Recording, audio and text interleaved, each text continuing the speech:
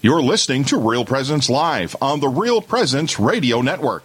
Join in the conversation on our Facebook page or on Twitter. And be sure to like and follow us for more great Catholic content. Now, back to the show.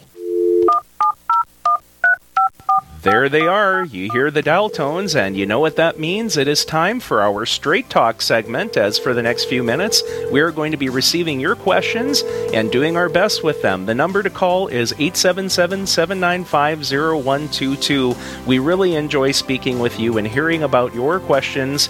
If there's anything you've been wondering about when it comes to why we believe what we believe as Catholics, or if you've had some sort of question on the faith that you haven't had a chance to ask, now is that time. So again, the number is 877-795-0122. You can also leave questions on our RPR Facebook page. And as we are waiting for those questions to come in, Father Leffer, you want to regale us with something? Well, sure. No, we've got a whole list here. I have some stored up ones from the past that people have asked, and then I also have some coming in on social media that we can check into. But here, I thought there's a lot of heaviness in the world right now going on around. So, and it's important, even in the midst of that, it's important to, here, do you know why angels fly, Father Gross? Because they take themselves so lightly. Ha! Okay. And before our Heavenly Father, I think sometimes we're too heavy, we're too serious, we're too worldly, we're too earthly. And so it really helps sometimes to take things lightly. So how about some light questions here to get us started? Okay, so here's one that came in. Very good. And it's from one of my students, actually, because these are the type of things that we'll do to get our high school kids just stimulated thinking and going and so forth. And, we are in a period where we could really use grace, right? We could use some supernatural gifts and things like that. But how about this? You and I were big movie buffs. There aren't any movies going on right now, new ones, because of the COVID and all that. So, but there's been a run on the superhero movies, right? Of course, that's been a genre that's really taken Marvel, off. the MCU, Marvel Comic Universe, DC. Yes. So let's see here. If you could have any superhero power, what would be the superhero power? Now, before you answer, we should probably go through. Okay, so there's all kinds of awesome ones. What are some of these that we can think of? There's like flying. That's up the top list. Always invisibility, super strength, super intelligence, X-ray vision, bionic hearing, Spider-Man's his webs, to jump, teleportation, all these kind of things. So, what you're just sitting here, what would be very good for you in your world? Yeah, it's probably not very creative, but I really would enjoy the superpower of flying, just because you get such a great perspective. It's not the escapability or being able to catch somebody, but I'm reading a novel, sort of a thriller, and there's a scene that's playing out of somebody who's hiking through the Grand Canyon. They're trying to find this cave where some nuclear material has been stored, etc., etc. And so this the protagonist is describing her walking through and stuff like that. And I'm like, well, if he had sort of the superpower to fly, kind of like the jetpack, he could just soar through the canyon and figure out what's up instead of wondering, well, what's around the next bend and things like that. So it seems eminently practical to me. You and I were so much alike, because that would be at the top of my list. Since I was a little kid, I'd dream about flying, and I even have dreams about it and stuff or whatever. Now, I was thinking about some of these, like there's some really dangerous ones. Like here would be one, like you have the ability to see 10 seconds into the future of what's going to happen. I think that would be extremely dangerous, because you'd have this temptation to want to change things or to affect it, or and a lot of these like superhero powers could get you in big trouble. But I was thinking also, how about as you read the lives of the saints, they really did have, we'd call them superhuman abilities, divine gifts that were given to him. Like, think about Padre Pio. He could bilocate or trilocate or whatever. I mean, and I was thinking about who'd want, as I was listening to Father Pfeiffer there and all the things that he's up to or whatever, we have enough already that we're responsible for. Why would you want to be doing 3 jobs instead? Isn't it the Dominican in South America, St. Martin de Porres, who was given gifts of levitation or aerial flight? Could you imagine coming into the chapel for a visit in the morning and whoosh, whoosh in the rafters? Okay. Oh, hi, Brother Martin. He also had the ability to communicate with animals. There's one. Wouldn't that be something to be able? Yeah, that would be fascinating. So 877-795-0122 is the number, or our Facebook page is available. And just one last thought, I'm reminded this ventriloquist comedian, Jeff Dunham, one of his characters, he asks him about superpowers. Can you stop a speeding bullet? And then the character says, once. So some of them aren't very helpful, are they? I guess we all have that ability. Yes, we do. Well, okay, so Father Gross, it was a little out of time yesterday chronologically and so forth, but you and I, we have as priests, some very important things are going on. One, I'm conscious of the delay of our date of ordination that happened. It was supposed to be this Saturday, June 6th. That got delayed till August 8th. So those men, but ordination, you and I are sharing an anniversary tomorrow on June 5th. And think about this. It's the 21st anniversary of our priestly ordination. Someone who was born on the day we are ordained priests can legally purchase alcohol tomorrow. Oh my gosh, look at that. Life is complete. Does it seem as though we're anywhere near that old already? Well, I don't want to Don't answer that. Don't answer that. I don't want to comment about, they talk about when you hit 50, or whatever, the 40s are tough, and then you hit 50, it's like you go to bed, everything's fine, you wake up in the morning and things don't work anymore. And you're just like, what happened while I was sleeping? So yeah, life is definitely changing. The joints are a little creakier and all the rest of it. Yes. Okay, but yesterday there was a beautiful thing that took place in diocese. You tell us about that. Right. Every year in dioceses across the country, there is what's called the Chrism Mass, which is a mass. Initially, in urban dioceses, they can still do this. They would celebrate it on Holy Thursday morning. But what happens in our diocese typically is that it happens on Tuesday morning of Holy Week. A couple of main things happen. The 3 primary blessed oils that are used in various sacraments in the church are blessed every year by the bishop and then distributed for the pastors and the church's institutions to take home for their use for the upcoming year.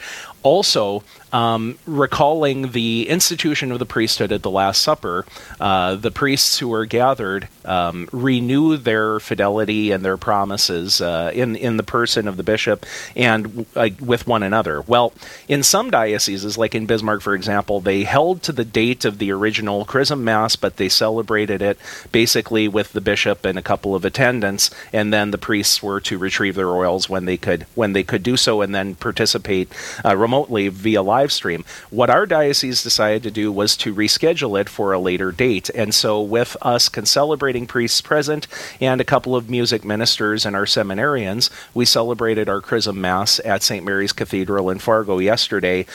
Bishop Folda gave a wonderful homily, and you could tell that he was visibly touched and emotional by the sight of being joined by his brother priests after these many weeks of being sequestered and all of the rest of it.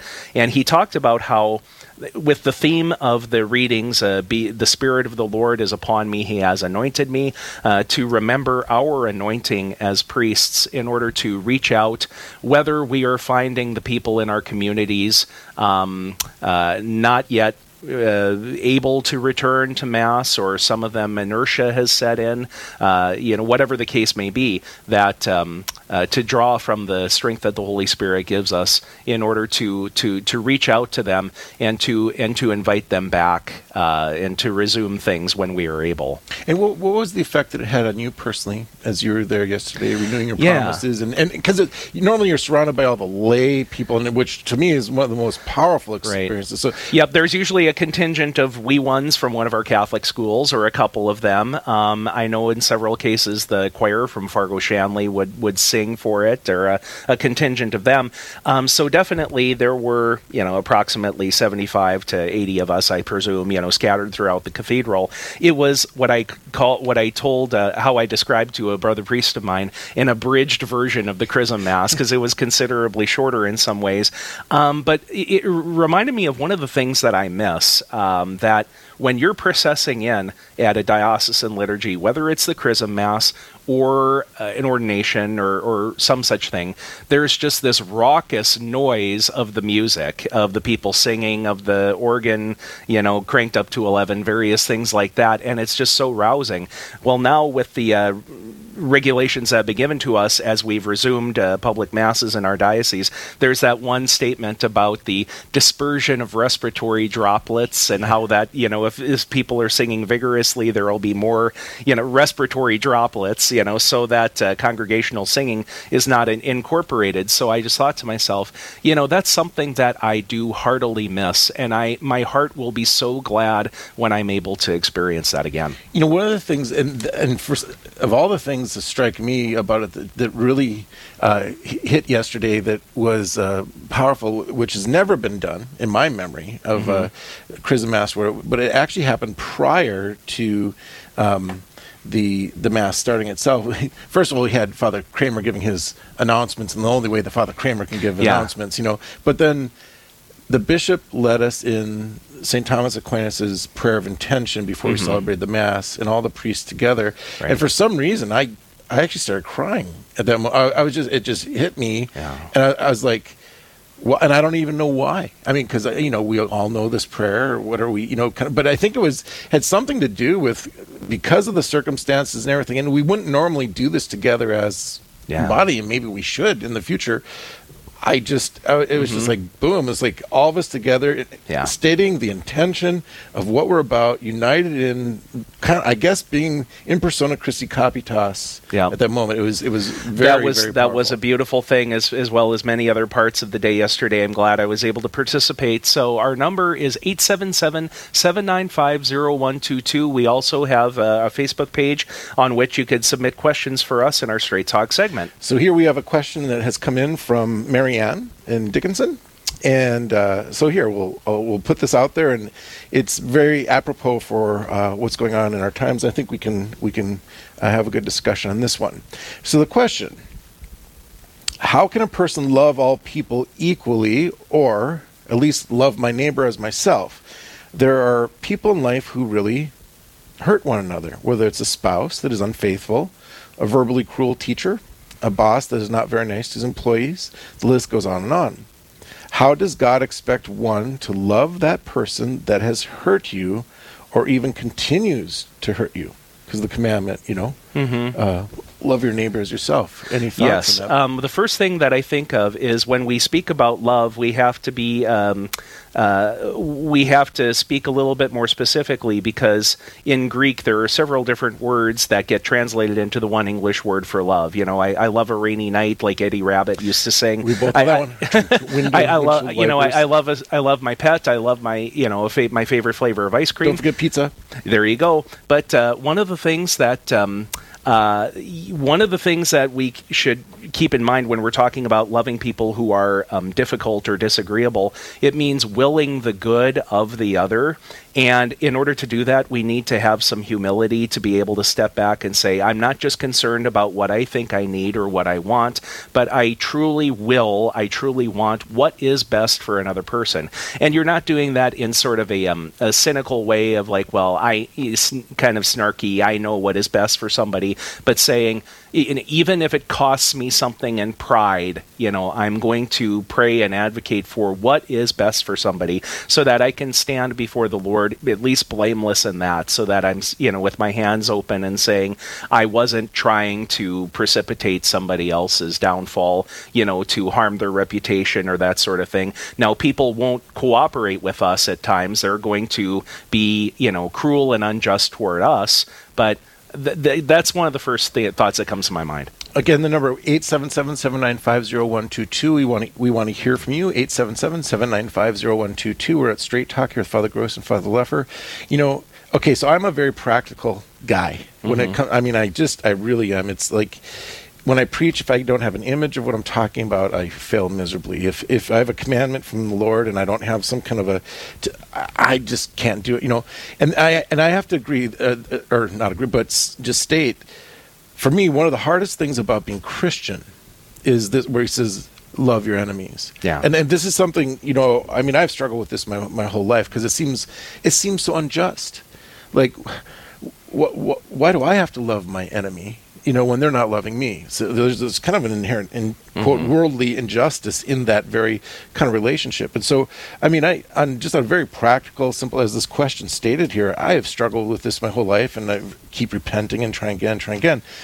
The only way I've ever been able to make even the slightest remote progress in this is I finally one day, just on my knees, acknowledged before the Lord, this is impossible. I do not have the ability to love my enemy. I just don't. I'm not even sure I have the desire to love my enemy. I mean, I just had to come face to face with the Lord and just pour it out there. Here it is, And but then in that, so in acknowledging that, I felt a certain kind of relief or a freedom, like, he says, the truth will set you free kind of thing. But in the same moment, I don't know if it was grace or what comes in, but it's less like, but Jesus, you do. Jesus, you have the ability to love my enemy. And, this inspiration say, so Jesus in me, through grace of baptism, confession, being reconciled to you in all things, strengthened by the Holy Spirit and fed on daily bread, temple of the Holy Spirit, Lord Jesus, you possess me, you're in me, you can love my enemy. And whether I have the desire or not, I give you permission, Jesus, love my enemy in me, and maybe we could start. Maybe you could show me the way and help me. And that's been about the only way that on a practical level that I've been able to make progress in that at all. Yeah, for human beings, it's impossible, but not for God. For God, all things are possible. I believe the angel Gabriel said something like that. Nothing shall be impossible for God.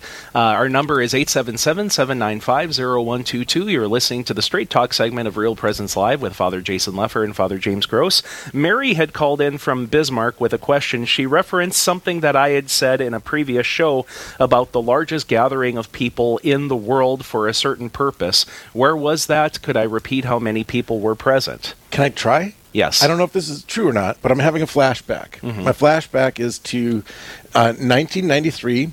You and I were both present. We were seminarians. We were in Denver, and it was an honor because both bishops from Bismarck and Fargo had the two big events that day. One was the Mass Bishop Sullivan had with all the people gathered, and then Bishop Kinney had the gathering before the march that took place going out to Cherry Creek State Park. It was World Youth Day in Denver '93. Now, before we started the march, Bishop Kinney made an announcement, and the announcement was, in 2 years, the next World Youth Day was going to take place in the Philippines. Yes. And at that point, I remember Dale Gillick I met him a little late, but he took a group and went. I didn't have the privilege of going there, but now if my memory serves me right, that's the largest gathering of human beings to one spot, one purpose on the planet in the history of the world. That's exactly right. World Youth Day in 1995 in Manila in a city park with the crowd overflowing past that. So the estimates are 5 to 5.5 million people who were gathered for the purpose of a papal mass that was celebrated there for World Youth Day. But Pope Francis, about a year or two after his election, made a pastoral visit to several countries in the Far East. He also went to the Philippines, and they believe that there were every bit as many people gathered for a mass in that same location with him. This would have been 2014, 2015, one of those years, perhaps even more. So if you think about the wide scope of things, like whether it be a battlefield during war or, any other sorts of, gatherings. A land war in a land war in Asia. right. But don't never go in against the Sicilian when death is on the line. Okay, so yes, that's one. On that thought, I mean, you remember Denver, which was not nearly as big. 600 and some thousand was what I heard. And there weren't enough bathrooms, there wasn't enough food and all that. Right. So how do you feed 7 million people in one place? How do you have enough bathrooms? I don't even want to know the answer to that, but that's where my mind goes immediately. How do you handle that much humanity? And talk about the culture of the Philippines, where there are a lot of different things kind of commingled. Yes, there are certain incidents of political corruption or, poverty and all the rest of it, but there is a very vibrant and fervent faith in Jesus. So that's a really important thing as well, too. So we should should remember that. So yeah, when you look at the impact that the person of Jesus has had, and that he is the reason, he's the meaning for something like that, and it's really kind of a mark of pride for us as Catholics. So we've got a few minutes left in the Straight Talk segment. 877-795-0122 is our toll-free number. You can also leave a message on our Facebook page, and so, yeah, thank you very much, Mary, for asking us to clarify that. The next World Youth Day is going to be in Lisboa, Lisbon, Portugal. Easy for you to say. But that should be a fascinating sight. What time of the year is it this time? I think they've moved it back one year. Northern Hemisphere. Yeah, but it will be in the summertime, yes. Okay. Summer 2022, I believe, is what they're shooting for. Or it might be 2023. I need to double check on that. In any event, the hometown, the childhood home of St. Anthony of Padua, near, of course, Fatima. So a lot of people will be going to ask for favors for our Blessed Mother and for her intercession during the course of that as well. And, Lourdes isn't so far away, so there will be Compostela just to the north of that. Going on. So there will be a lot of those things pilgrimage happening. Pilgrimage inside pilgrimage. Yes. Okay. Very good. And it just kind of to let's see here. Just to kind of wrap things up here, we have a caller we'll go to in just a moment. But tomorrow, praise God, 21 years ago since our priesthood ordination, one of the things that I remember about that is our cathedral had been somewhat recently restored, only like 3-4 years prior to that. And that included not only the aesthetic sorts of updates and all the rest of it, but the installation of air conditioning. And so, in prior years, I remember seminarians talking about when they would go to, if they weren't, vested and serving and seated in a suit or whatever and sitting in the church, it was typically a pretty hot, sweltering day. And so how the backs of their jackets would just stick to the pews and they had to peel themselves off. So, yeah, we had relative comfort compared to that. So you got me all stimulated on that. Now, what's the other little trivia, not little, big trivia thing about the cathedral that they discovered in the basement of the cathedral? Do you remember this story? The remains of a former bishop, I believe. That is correct. And that he had tricked everybody. They thought he was buried out at the cemetery, but he had set it up so after he died, they built this little wall and stuff and put him right below the altar in the basement of the cathedral. So during the renovation, and Bishop says, "Get him out to the cemetery where he belongs." So there's no crypt church in St. Mary's Cathedral now. You never know what you might find. Well, Father Leffer, why don't we have you go ahead and take this one here. We have Megan joining us. Welcome to Real Presence Live. Hi, Father Leffer. It's Megan calling from Ohio. Megan, good to talk to you. Good. So we have a liturgical calendar, and we noticed that this week on Wednesday, Friday, and Saturday, they had a label on the days that said an Ember Day. And I was wondering if you could elaborate a little bit on what an Ember Day is. Sure. And I guess I've noticed it also during the Advent season, also during Lent.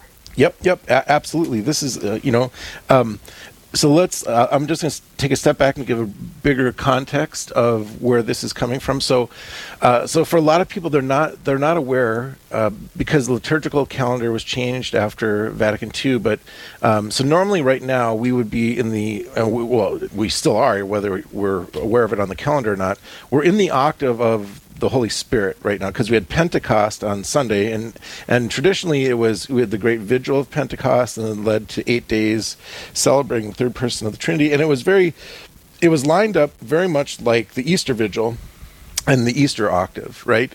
Celebrating the resurrection for 8 days, and then this leads to the Feast of the Most Holy Trinity. Okay. Now, I say that because I want our listeners to be aware of this and become aware of the Holy Spirit and the power of the Holy Spirit, and just to think in a Catholic way. Even though on your calendar right now it says green for ordinal time, we're back in the numbered Sundays. Okay, now this concept of the Ember Days. So where this basically what this is, it's like the year was broken up into four segments or four parts, and the idea here, if you understand from a Catholic way of thinking, whenever there's a big thing that's taking place, let's say Christmas or let's say Easter, there's always prior to the great event, there's always a time of purification. And we Christians, we didn't invent this. Our elder brothers and sisters in faith, the Israelites, this is how God communicated with them. I'm going to appear to you in 3 days. Take 3 days to prepare yourself and get ready that you might receive my relationship. So right. We have this, it's built into us. Christ himself is the fulfillment of it. We always have this concept of vigil before the great event. So then we have these days leading up to it. And then we see that seasonally as well, like Advent comes before Christmas, Lent comes before Easter, right? So we have this concept of like purification, preparation for the great event, and then we have the great big feast. Okay, so the liturgical year was broken into basically four parts, and where we say each one of those parts had kind of like this mini purification period and then celebration. And so you saw it there in Advent, there's one in Lent. So here was another one of those. And it's basically like a 3-day period. And in there you see it was listed as Wednesday, Friday, and Saturday. So it's a day of fasting and preparation, of prayer, and then with the emphasis on the Eucharist, and then a time of prayer and celebration. And kind of behind this concept of the Ember Days is always the idea of vocation. Like it's for a purification and vocation and calling forth. And basically it's kind of like a mini renewal in the midst of the broader life that's going on. And so there was always traditional like fasts and penances and then like maybe 40 days adoration, something like that associated with it in it. So this would be the days right now of those Ember Days for the season of Pentecost. And people also speak about rogation days with regard to praying for a successful harvest, and that's right around the same time of year too. And that comes from the word rogare, to ask, mm-hmm. or to beseech. So yes, indeed. So what do you think of all that, Megan?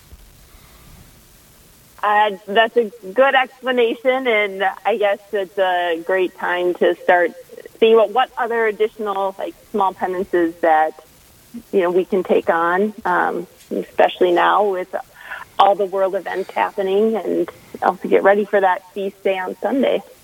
And I think too, just for your average listener out there, if you just go to your search engine and you put these things in there, when you come up on things you don't know what they are, you'd be amazed at what you can learn just by doing a simple Google search or something on mm-hmm. these things. There's a lot of good resources that'll come up.